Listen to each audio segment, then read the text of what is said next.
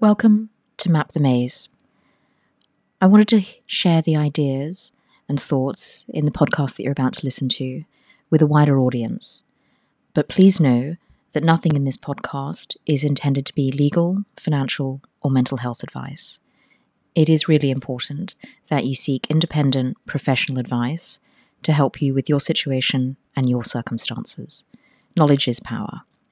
So let's get to it.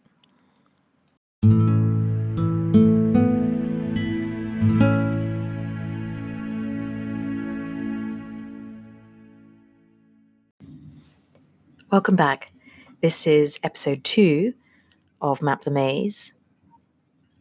And the title is maybe something I could have done in episode 1, which is what is the maze?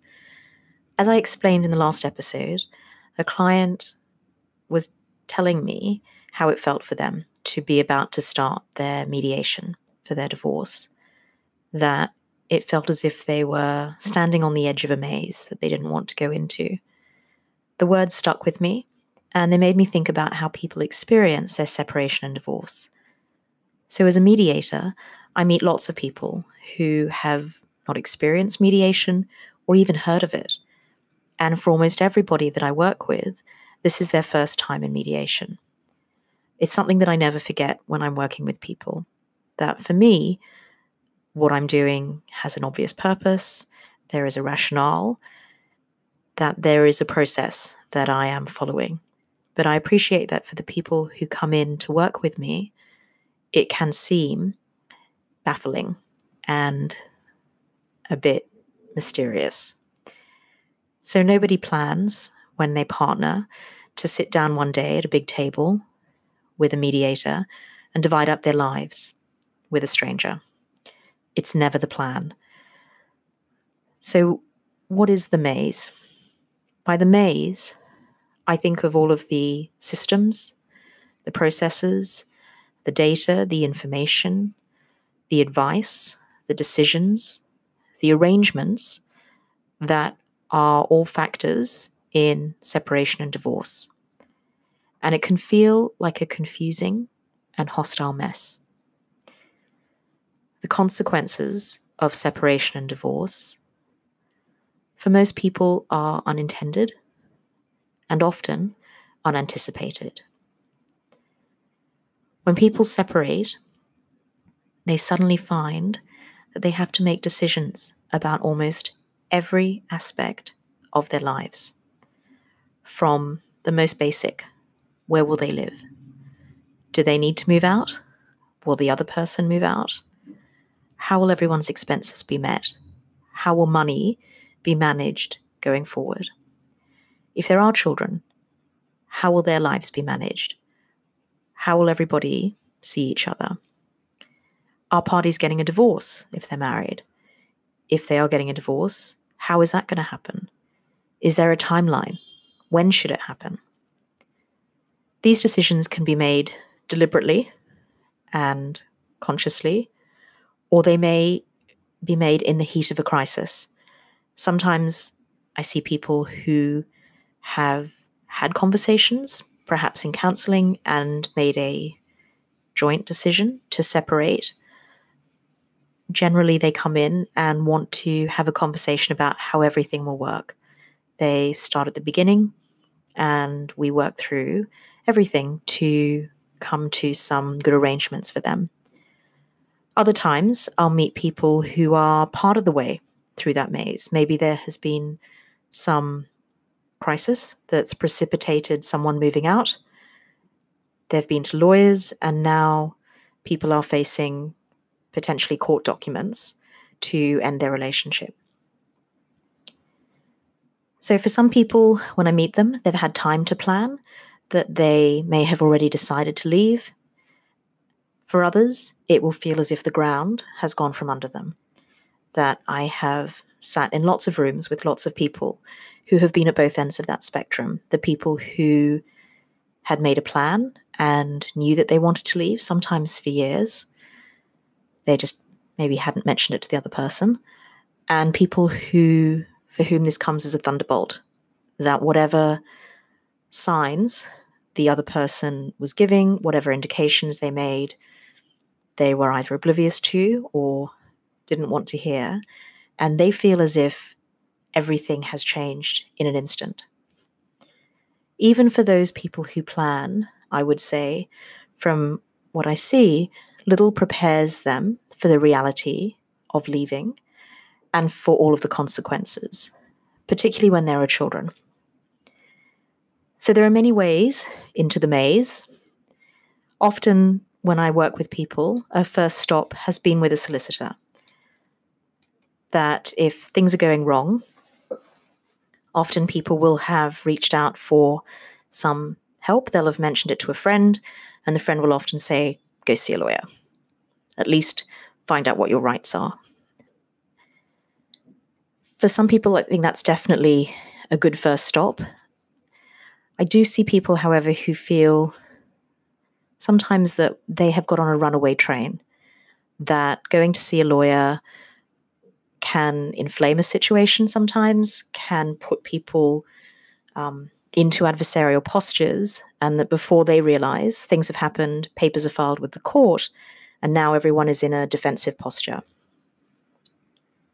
Others may have been in couples counseling, and through that process, one party or both parties may have decided that reconciliation isn't possible. Sometimes I see people and they really are in shock that there's been an event or a disclosure which has created a crisis, that they've found photos, there's messages, and now they realize that the other person has been having an affair, that there is another party, and it can come as a massive blow. And sometimes people come into mediation when really they are still trying to process the shock of what has happened. And even if you are the person that has initiated the separation, it can feel really disorienting that what occurs in the aftermath may not be what you expect, that the other person may not react in the way that you anticipate, and that in itself can really feel confusing and distressing. So from my perspective, the maze provides systems that you can pass through in order to transition from being in a relationship or in a marriage to being separated and on the other side. So, as with any system, there are many choices. Do you decide maybe to remain separated, but to stay married? But maybe you put in place some ground rules about how things will be managed. Maybe you separate or divorce through mediation, or you use lawyers to negotiate a solution, or you use the court processes. Within each system, you can choose how you behave and whether you will try and find an amicable resolution, or if you will have a more adversarial process. So while trying to navigate all of these issues, it's also normal that people are experiencing an incredibly high level of emotional and psychological turmoil. There's a lot of research that shows this is one of the most stressful events in life that you can experience. And I think a lot of that is because the person who was supposed to be there for trust, support, your future, is either going or has already gone. So many of the people I see are very deep in pain. There can be sadness or regret. There can also be a lot of shame for lost opportunities or behavior. There can even be regret about some of the actions that may have happened. There can be anger and bitterness. What can be even harder for people to understand is ambivalence around accepting that the separation is happening, or ambivalence because you may still have concerns for the well-being of the person that is leaving or that you are leaving. So I remember talking to one client who just said, I can't understand why I'm still worried about whether they're okay, whether they're eating properly, whether they're getting enough sleep, whether where they're living is okay. They're leaving me. I shouldn't be worried about them. So there's a lot of emotional turmoil that people experience while they're going through the maze. And it's in this state of emotional and psychological turmoil that people are then asked to make decisions which will impact the rest of their lives. If there are children of the relationship, then they will also be exposed to all of the challenges of the transition. And for some parents, the fears that they have about the consequences for their children can seem paralyzing. That sometimes I see parents who, either because of their own experiences through their parents' divorce or from seeing other people divorce, are terrified that they will irreparably damage their own children through their separation.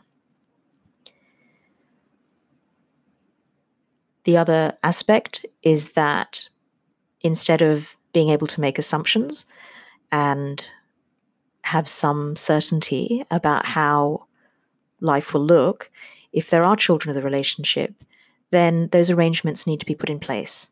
That discussions need to be had about how children will be looked after, where they'll go to school, how they'll spend time with everybody, what happens in the holidays. There are suddenly thousands of decisions which before people could make assumptions about, and which in the context of separation, people need to spell out.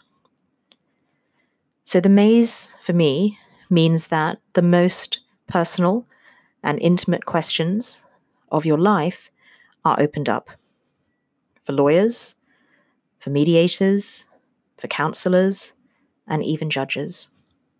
That the fabric of your life and your relationship and your children's lives is reduced to legal documents, forms, and affidavits.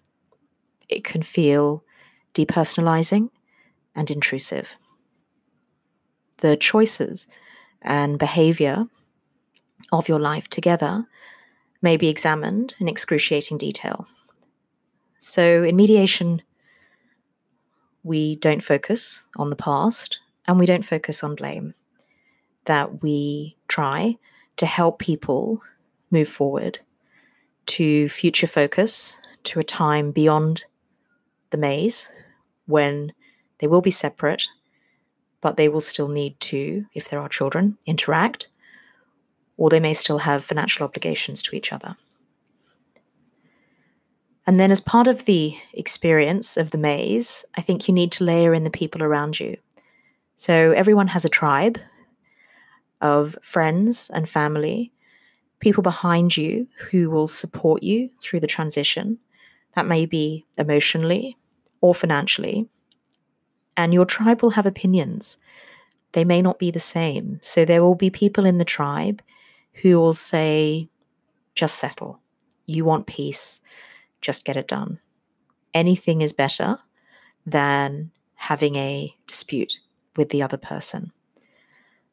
There'll be other people who advise you to destroy the other person, who will be more than happy to sit around and blame them for everything that's gone wrong, and will be advising you strongly to defend your position, to take what you can get. And you may even have people in your tribe who can see both sides of the situation, who can understand your perspective, and who may be able to appreciate that the other person may also have a perspective on what's happened. Those people are pretty rare. If you have anybody in your tribe who can help you to see both sides, a moderate, try and spend some time with them. So everybody that I see in mediation has talked to friends and family about what is going on, and sometimes they can be worried about what they will tell them after the mediation, that people don't want to let their tribe down or feel that they gave in too easily or that they didn't get enough or that they let the other person off the hook.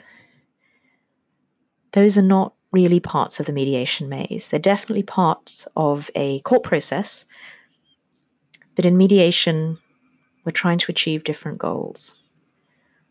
So, given all of that background, it is of little surprise that people struggle to find their way through this transition, that it can be one of the most difficult experiences of their life, and that they may be trying to transition through this with children. So at a time when the parent's capacity is at its lowest, the children may also have the highest level of need. So that's what I think of as the maze. And my job as a family mediator is to work with people who have decided to use mediation as their process to transition through this maze. In another episode, I'll explain what that means and why mediation might be worth considering for your situation. Although I guess what I would say is that as a dispute resolution professional, we used to call everything that wasn't court alternative dispute resolution, i.e., everything that isn't going to court is an alternative to going to court. And now I think most dispute resolution professionals would say that what we try and encourage people to do is use appropriate dispute resolution, that mediation can help the overwhelming majority of families to transition through separation and divorce. And that's something I truly believe, that most people can do this for themselves. But there are definitely situations when it's not appropriate to use mediation, and we will talk more about that in a future episode. So thank you for listening, and I will say goodbye and take care.